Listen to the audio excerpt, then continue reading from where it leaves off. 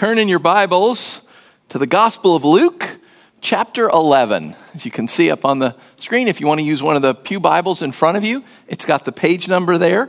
We are in a series on the ways that we worship. Not so much why we worship. I mean, Scripture is just full of telling us this is what you should worship, you should sing, you should pray, all these sorts of things. But more the issue of what should be going on inside of us. What should it look like in all of these different ways that we worship God when we come together corporately? And I hope you notice the series did not end last week. We did singing last week, which I think everyone would agree, yes, that's worship. We're still going because there's lots of other things that we do when we gather. Today, we're going to talk about prayer. And again, we're not asking a question of why should we pray when we come together. That's simply commanded in Scripture. We are told to pray. We're told to pray for each other, with each other. We have lots of examples in the book of Acts. We have examples of the church coming together and praying. We're commanded to do this. We know the church has done this down through the ages.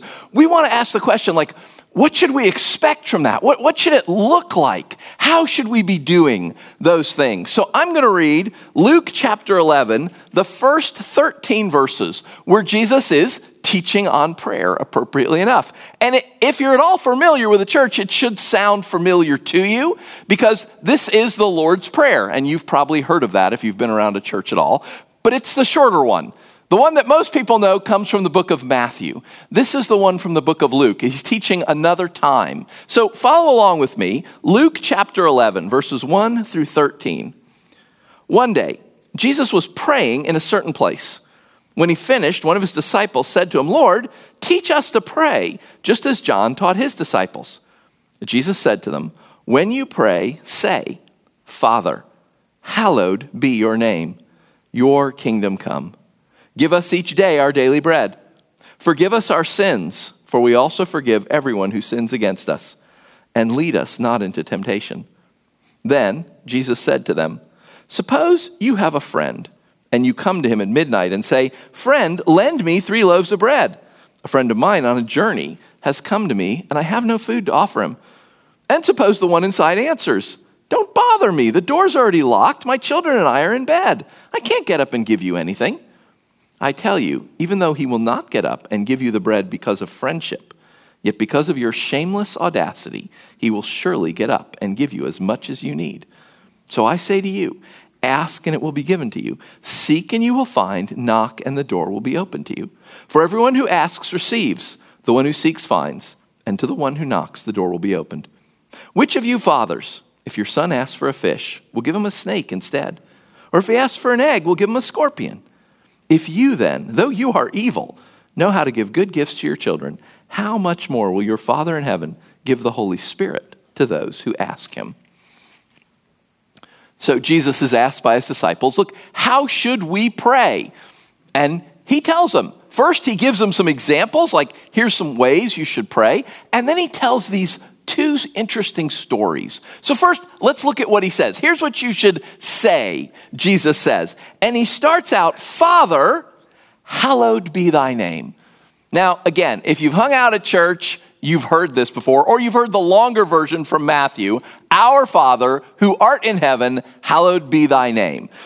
Father, hallowed be thy name. That may not sound like much. That is a revolutionary statement. For his day and his age, Jesus always calls God Father. Always. There's only one time in all of the Gospels that Jesus ever calls God, God. And that's when he's on the cross. And he quotes Psalm 22. My God, why have you abandoned me?" It's the only time he ever calls God, God. He always addresses him as Father. It gets him into trouble. Many times, people don't like that he calls God Father because it's too intimate.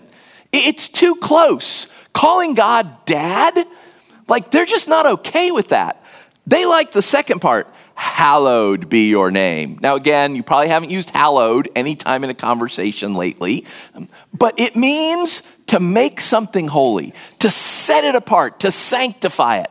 When I was growing up as a kid, we ate our meals around a circular table, which was off to the side of the kitchen in our house. We had a Dunwoody split, by the way. Many of you probably know what that means. You know exactly where the little round table went in the kitchen.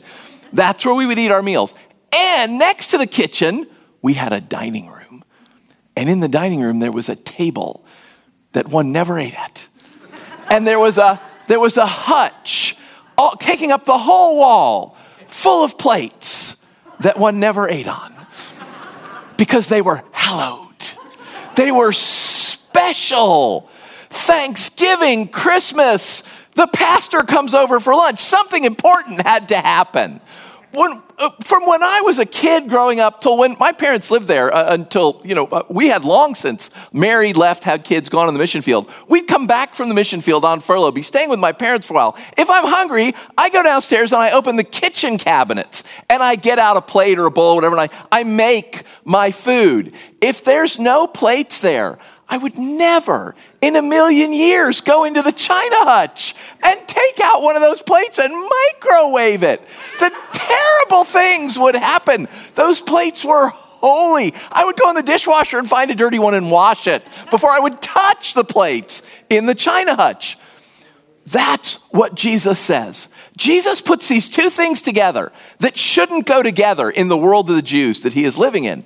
He puts father, dad, this familial term of intimacy together with hallowed. And they're the first two words out of his mouth. I mean, they're the first two words out of the mouth in the language that Luke is writing in. Father, hallowed. Those two don't go together in this world. And really, they don't really go together in our world either. I mean, we tend to swing to one of those two extremes when we think about God, when you ask people about God. Either God is hallowed. He's set apart. He's like those dishes in the china cabinet. Beautiful to look at, but don't touch.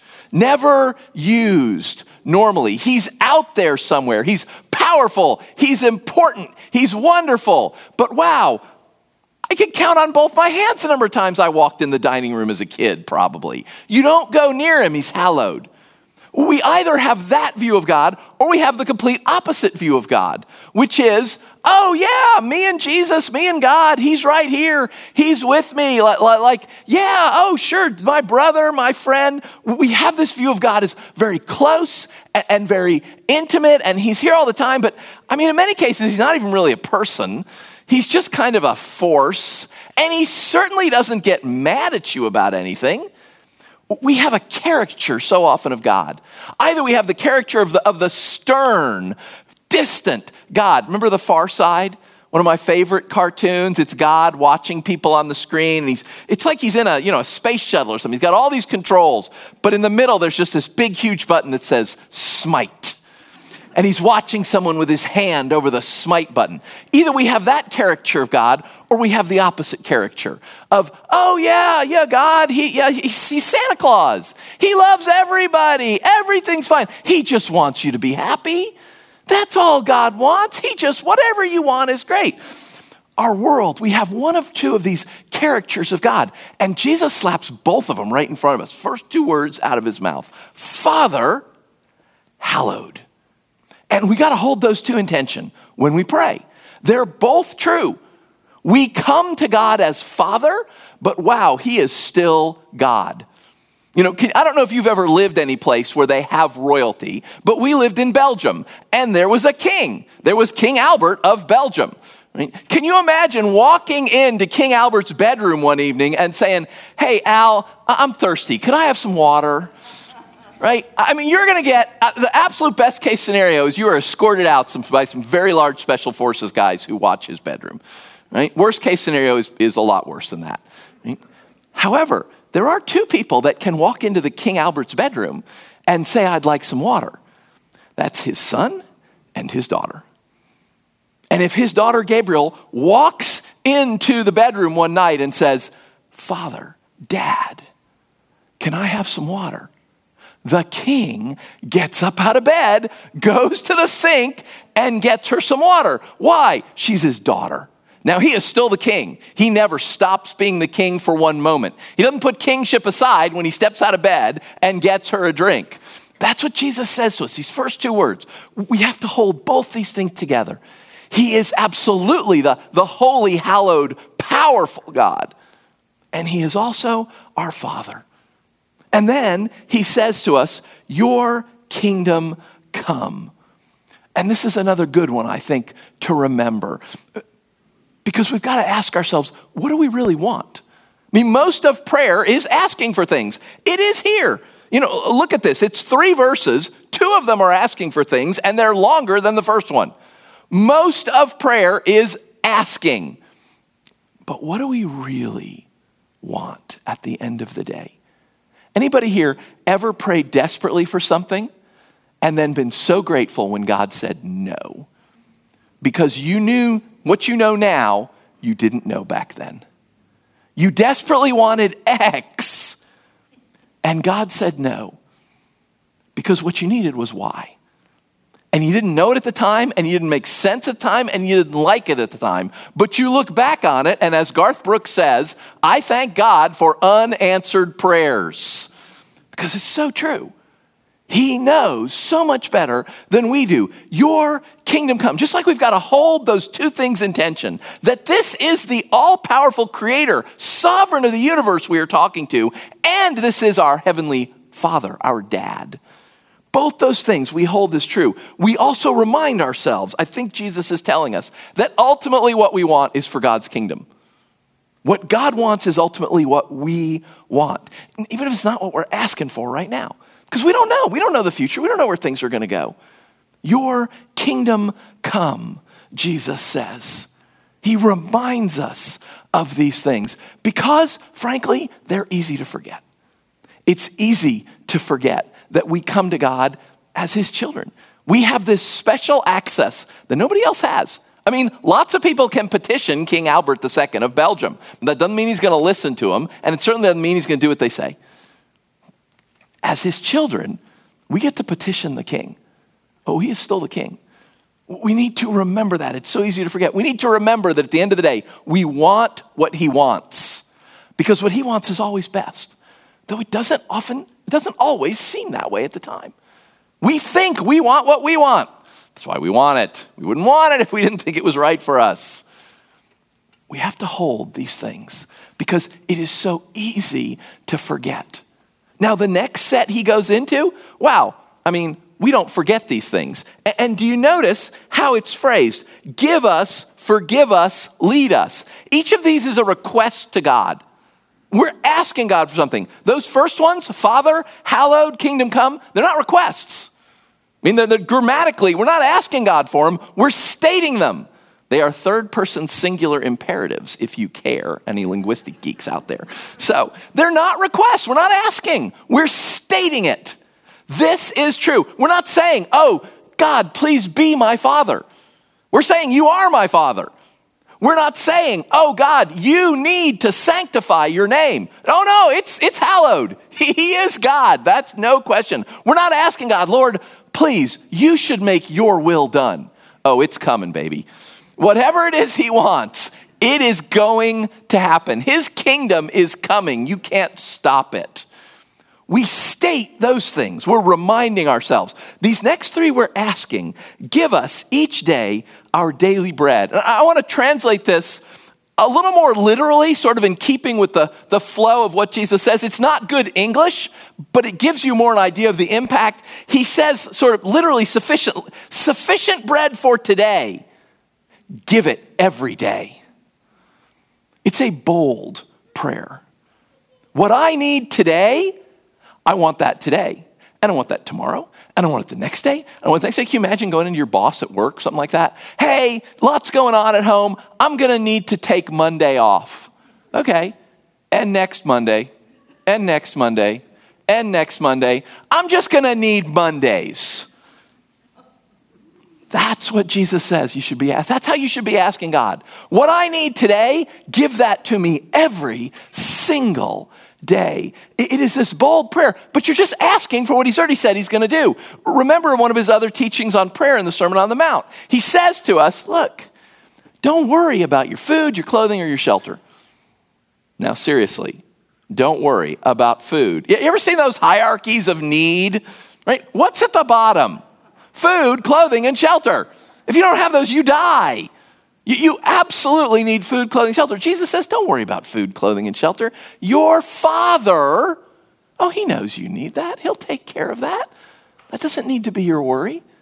And so Jesus says, hey, pray that. God has said he will provide for you, so pray it. Ask him to do it. Ask him boldly. Father, what I need today, I need that today. And I'm going to need it tomorrow, and I'm going to need it the next day, and I'm going to need it the next day. Just keep asking, God says. And then, secondly, so there's give us. Secondly, there's forgive us. Because if you're a follower of Christ, you know you need forgiveness. Right? We know that we have separated ourselves from God by our sin. We need to be forgiven. But just like the first one, we also know he's promised to do it. He's promised to take care of us, so we ask him to take care of us. He's promised he's forgiven us, so we ask him to forgive us. We're asking him for things he's already said, he has done, and he will continue to do. And so Jesus says, ask. He says, your Father knows what you need before you ask. So ask. I'm kind of like, well, if you know what I need, right? Why don't you just do it? Asking's good for us. It is good for us to ask, and he likes to be asked. He knows what we need. He knows we need our daily bread. He knows we need forgiveness. He's already said he's going to do it. It's done. It's taken care of. So ask. And then, of course, being Jesus, he's got to slip something in there. Forgive us our sins, for we also forgive everyone who sins against us. And I really like the way he puts this. Again, I'm going to translate this a little more literally. Forgive us our sins, for we also forgive everyone who owes us anything. Because let's face it, people owe us. There's people in this room right now that owe you. And there's people in this room that you owe. Right? We have caused trouble for each other. We have sinned against one another. There are issues. We are fallen human people. We ask God to forgive us. And Jesus says, because of course, we forgive others, right? The word forgive literally means to let go away. I told you the language they write in. It loves to take little words and stick them together. It's the word for release and the word for away put together. Just release it away. That's forgiveness. We ask God to just release away what we've done wrong. Because Scripture says Jesus has already paid for it. It's already taken care of. Like, we're not asking God to be unjust or to overlook something. We're just saying, hey, let that one go, Lord. Jesus has already taken care of it. And of course, Jesus turns around and says the same thing back to us. So Jeff, let that one go away because I've already taken care of it. If it's true for us with God, Jesus says, it should be true for us with others. God, forgive us our sins. And you have. We know you have. Scripture tells us. And we forgive everybody who owes us as well. For exactly the same reason. Give us our daily bread. Forgive us our sins. Now, this is not a sermon on forgiveness, so I just want to touch on this lightly. We are told to forgive over and over and over again. Peter says to Jesus, "Well, how many times should I forgive? Like 7?" Because the teaching of the day was 3. It's 3 strikes. It was a 3 striking you're out rule in Judaism at the time. And so Peter's being kind of magnanimous when he says 7. Right? And Jesus' comment is, no, Peter, you can't count high enough for how many times you need to forgive people. Every time they come back to you, you need to forgive them. That is what we are called to as believers. That does not mean that you have to put yourself in that position every time, or you have to let people harm you. Right? If I ask you to come help me do something, volunteer, and I'm like, I'll take care of this and this and this, I just need you to do this, and you show up that day and I haven't done any of these things, you're going to have to forgive me. It'd be great if I'm sorry. You got to forgive me even if I'm not. Right? Next time I ask you to volunteer for something, because I'm going to do this and this and this, and all you need to do is show up, you should say no, because it's clear that that's not a true statement. Right? Forgiveness does not mean you got to keep saying yes to things, but it does mean you got to let it go away. because that's what Jesus has done for us. Give us our daily bread, forgive us our sins, and then the third request, lead us not into temptation. And again, that sounds really churchy, and it comes out of the old King James. He just says, look, don't take us to places of testing. Now, I don't know about you, but for me, there's commission and there's omission, right? There's things I know I shouldn't do, I shouldn't watch, places I shouldn't go. Probably he's talking about that, maybe, but he's certainly saying, don't take us places where we would be tempted, because we don't know the future and we don't know what's going to happen. And we have all said yes to things and agreed to things that turned out to be really bad for us. We have all gotten involved in things that later we have said, oh, wow, that was a mistake. That I shouldn't have done that. And I'm sure he is at least saying that much. Look, don't take us into places where we are going to be tested. Give us what we need. Provide for us. Forgive us. And yes, we will forgive others. And please, don't take us places that are going to cause problems, that we are going to be tested and tried and tempted. Jesus gives us these three little things to remember. Father, hallowed, kingdom come. He gives us these three, a pretty general prayer requests. But again, more than half of what he says is asking for things. Give us, forgive us, lead us not, do not lead us. And we're only in verse 4. The whole rest of this passage is these two stories that he tells about prayer. And they're almost contradictory stories. It's only the very first part that he says, look, this is what you should say. And now he tells us, look, this is what you need to remember. This is what you need to know. This is what you need to keep in mind. So the first story he tells, guy gets a friend come in, doesn't have food, goes and wakes his buddy up in the middle of the night. It's like, hey, can you lend me some food? I love that. Lend me food? You're going to give it back? What? But it sounds nice. Could you lend me some food, please? And the guy says, no, I'm not. I'm in bed. The kids are. You want me to wake up my whole family, get out of bed, go downstairs, get you some. It's not my fault your buddy showed up, and it's not my fault you don't have any food. No, I'm not going to get out of bed. And Jesus says flat out, look, you know what? He's not going to give it to you out of friendship. He's not going to give it to you out of friendship. He's going to give it to you because you're such a pain in the butt. Like we say here, shameless audacity. If you're reading another translation, it might say boldness. It might say impudence. The King James says importunity. I have no idea what importunity means, but it sounds bad, doesn't it? That's very importune of you, don't you think? It sounds like something Darth Vader would say. Like, it's a bad word. Okay, this is not a good word. This word means you're being shameful. What you are doing is shameful. Everyone knows it's shameful. And Jesus says, look, your buddy's not going to give you bread just because he's your buddy. He's going to give it to you because you're such a pain in the butt. You won't stop bothering him. He's going to think to himself, I will get back to sleep easier if I go downstairs and give this idiot some bread. That's why he's going to do it. He starts out this whole section with Father, something no one in this time would ever say. Nobody ever prays that way. Go back to the Old Testament, look through the other prayers. Nobody in Judaism is praying Father. That's way too intimate. It's way too familiar. You pray to the Lord, the sovereign Lord. Jesus starts it out with Father. He reminds us of this incredible relationship we have. And then the first story he tells is a story about how, you're not going to get it because of your special relationship. Sure, he's your buddy. He's not coming down. You're just going to have to be, wow, you're going to be a pain in the butt. Then he will come down. The first story he talks about is just being shamelessly persistent. You get what you asked for, Jesus said, because you are shamelessly persistent. I heard an interview with a guy. There was a woman back in the 50s who's a well-known faith healer in the Pentecostal church. And they're interviewing a guy, and she's long since dead, interviewing a guy a number of years ago who knew her when he was a kid. And the interviewer is asking her about, so-and-so and her gift of healing. And the guy he's interviewing starts laughing. It's like she did not have the gift of healing. Guy's like, what do you mean? There are thousands of people attested to have been healed by her. It's like, no, there are thousands of people that she prayed for who got healed. She never said to anybody, in Jesus' name, walk. She didn't have the gift of healing. She had the gift of being a huge pain in the butt to God. She would just go after him in prayer.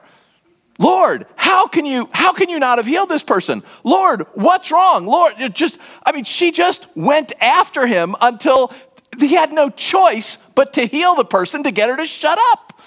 She was such a pain in the butt to God. She did not have the gift of healing, he said.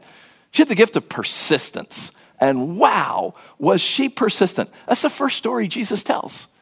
You're not going to get what you ask for with this buddy because he's your buddy. You're going to get it because you're such a pain. And then he turns around in verse 11 and he tells the exact opposite story. Which of you fathers? We're back to that special relationship again. Which of you fathers, if your kids asked you for in this case, snake, and a fish, you get a snake, and an egg, you get a scorpion, and another one, he'll tell the story again in another place. He'll say, if your kid asks for a loaf of bread, you're not going to hand him a stone. You guys are evil, and you know how to be good to your kids. Won't your Father in heaven be good to you? And wow, the example he chooses, talk about asking for the moon. Your Father in heaven will give you the Holy Spirit. He will give the Holy Spirit to those who ask. Nobody would dare ask for the Holy Spirit in this world. The Old Testament starts, Moses writes the first books of the Bible around 1400 BC. Jesus is preaching around 30 AD. In the 1400 years of biblical history, you can count on two hands the number of people that had the Holy Spirit. Isaiah had it, David had it, Saul had it, Moses had it, Jeremiah had it. I'm starting to run low at this point. Nobody asked for the Holy Spirit. It's this incredibly special thing that God did when he called you to something. When God calls Saul to be the king, Saul is like, you gotta be kidding me. I am the least important person from the least important tribe in Israel. Nobody is gonna follow me as king. And God says, but you're gonna have something nobody else has. And Saul gets God's Spirit and he can do stuff. And he knows stuff, and he can be the king. David, same thing. God gives the Holy Spirit to people. You don't ask for it. And it's not a gift like, hey, lend me some bread. Like Jesus picks, I can't think of something in his world that would be more shoot for the moon than to ask God for the Holy Spirit. And that's the example he gives of what your dad will do for you if you ask. He will give you something that only a handful of people, really, really important people ever got. And when they messed up, it got taken away. Because of Saul's disobedience and just outright rebellion over and over again, God removes his spirit from Saul. When David has a guy killed so he can take his wife, and God is not pleased, David writes Psalm 51, this psalm of repentance. And he's like, yep, I did it. It's my fault. Please forgive me. And the next thing he says is, please don't take your spirit from me. Please. I think because he saw it happen to his Saul, the king before him. He was one of Saul's bodyguards. He was right there. The Holy Spirit, that's an incredible ask. And Jesus just tosses it out there. Hey, you guys, you're lousy dads and you know how to give good gifts. Don't you think the perfect dad would give you the biggest gift that you can think of? Jesus tells these two stories. This story about how you're not going to get what you ask for because of special relationship. You're going to get it because you're persistent. And then he tells a story how about you're absolutely going to get it because of your special relationship. It's your Father. Your dad is the king. He can give you anything he wants. And remember, I've told you about how these guys, they don't tell stories the way we tell stories. They don't make arguments the way we have arguments. Do you notice we talked about the patterns? They tend to repeat things and move in and move out. Notice the very first thing he says, back up in verse 2, Father. And the very first prayer request is about bread. And then there's a story about needing bread. And now there's a story about Father. That's how they do things. And the conclusion's not at the end. His conclusion about prayer, it's not ask for the Holy Spirit. His conclusion's in the middle of the stories, verse 9. So I say to you, Ask and it will be given you. Seek and you'll find. Knock and the door will be opened. 3 times in Hebrew, that's important. When you say something 3 times, 3 different ways, that's completeness. It's wholeness. And then in case you didn't get it, he just repeats it again. For everyone who asks receives, everyone who seeks finds, everyone who knocks the door opens. He says it twice. He says the same 3 things 2 times. That's Jesus' conclusion about prayer, is that you will get what you ask for. Now, sometimes you may get it because of your special relationship, because you're a son or daughter of the king. And wow, he is willing to give you the moon, if he's willing to give you the Spirit, in this world. And sometimes you get it just because you're a huge pain in the butt. And you just keep asking. And so it's just easier to give you what you're asking for. Oh, every parent has been there. It's just easier to give you what you're asking for than to keep fighting this battle. Who knows? And there's all sorts of ranges in between. But that's his conclusion about prayer. You absolutely will, 3 times, and then repeated. You will get what you're asking for. You'll get what you're seeking. The doors you're looking to be opened, they will absolutely be opened. Jesus said, maybe because your dad's the king, maybe because you're a pain, and you keep asking. Again, so many of these things, we hold them in tension. Father, hallowed. We hold those in tension. Here's what I want, but I want your will more than that. Here's what I need, but you've promised to do it. All of these things that we as believers, as we pray, we gather here, we pray together. Now, usually it's someone up front praying, but you notice we pray a lot. The folks who are serving today, we meet in the fireside room before the service and pray for the service. We pray at the beginning of the service for the worship set. We pray before the sermon. I'll pray before communion. Then I'll pray again before the final worship set, and then we'll pray and dismiss all of you. Like, we're going to ask God for a lot of stuff in one church service. Usually it's someone up here doing it. Sometimes it's all of us together. Sometimes we bring people up, like we brought the 2 girls who were traveling to Romania a couple weeks ago. We brought them up and we prayed over them. We're going to ask God for all these things. Where do you need to change your thinking? As we pray together, and as you pray alone, as you pray at home and in your car and at work, what of these tensions do you need to hold?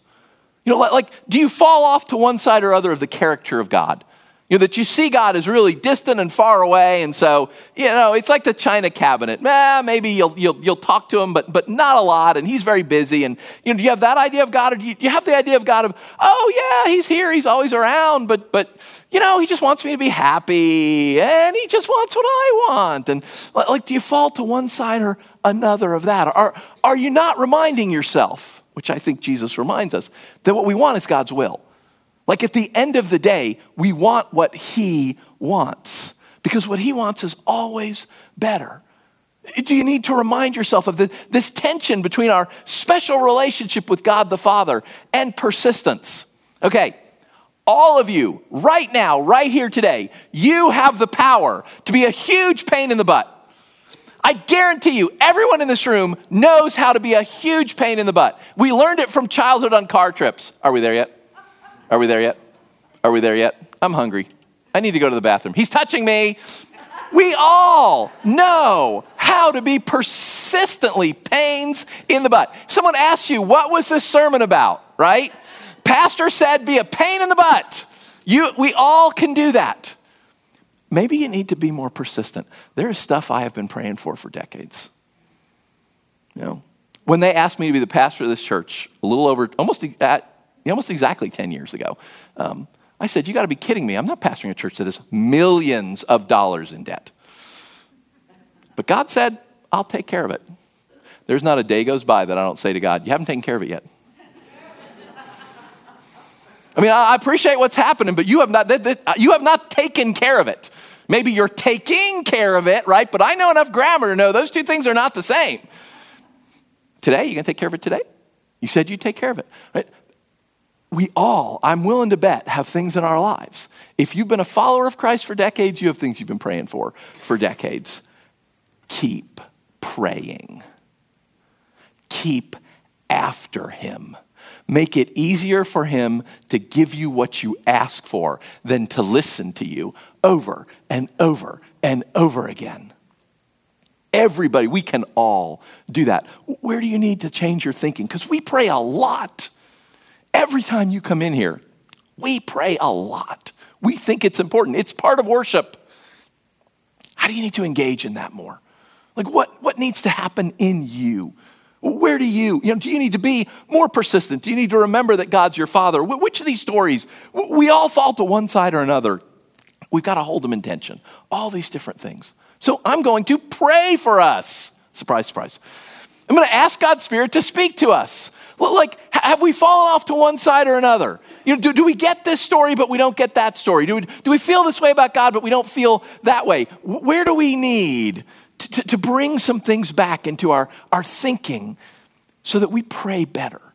We pray more biblically, that we look more like what Jesus said. I'm going to ask God's Spirit to speak to us about those things. And as you hear me say every week, if he says anything to you, do it. Because everything he says is good. Everything he says is for your good. Even if you pray desperately for X and what you need is Y, then he's going to give you Y. Because he is your good Father. Even if you are praying desperately for a scorpion, he's going to give you an egg. Because you don't need a scorpion. So let's pray. Jesus, thank you. Thank you that these things are true about you. Thank you that you taught us these things. That God is our Father and yet never gives up for one moment being God. That we will receive the things we are asking for in prayer. But it may be according to your will and not according to ours. And we want that. That it as Scripture says, your ways are not our ways. And your timing sure isn't our timing. But it will happen. For certain, no question. That Jesus, I pray for us. I know that I fall off to one side or another of these things. Sometimes I see you as too distant to care, and sometimes I see you as too close to do anything about it. I know I fall off one side or another of so many of these tensions.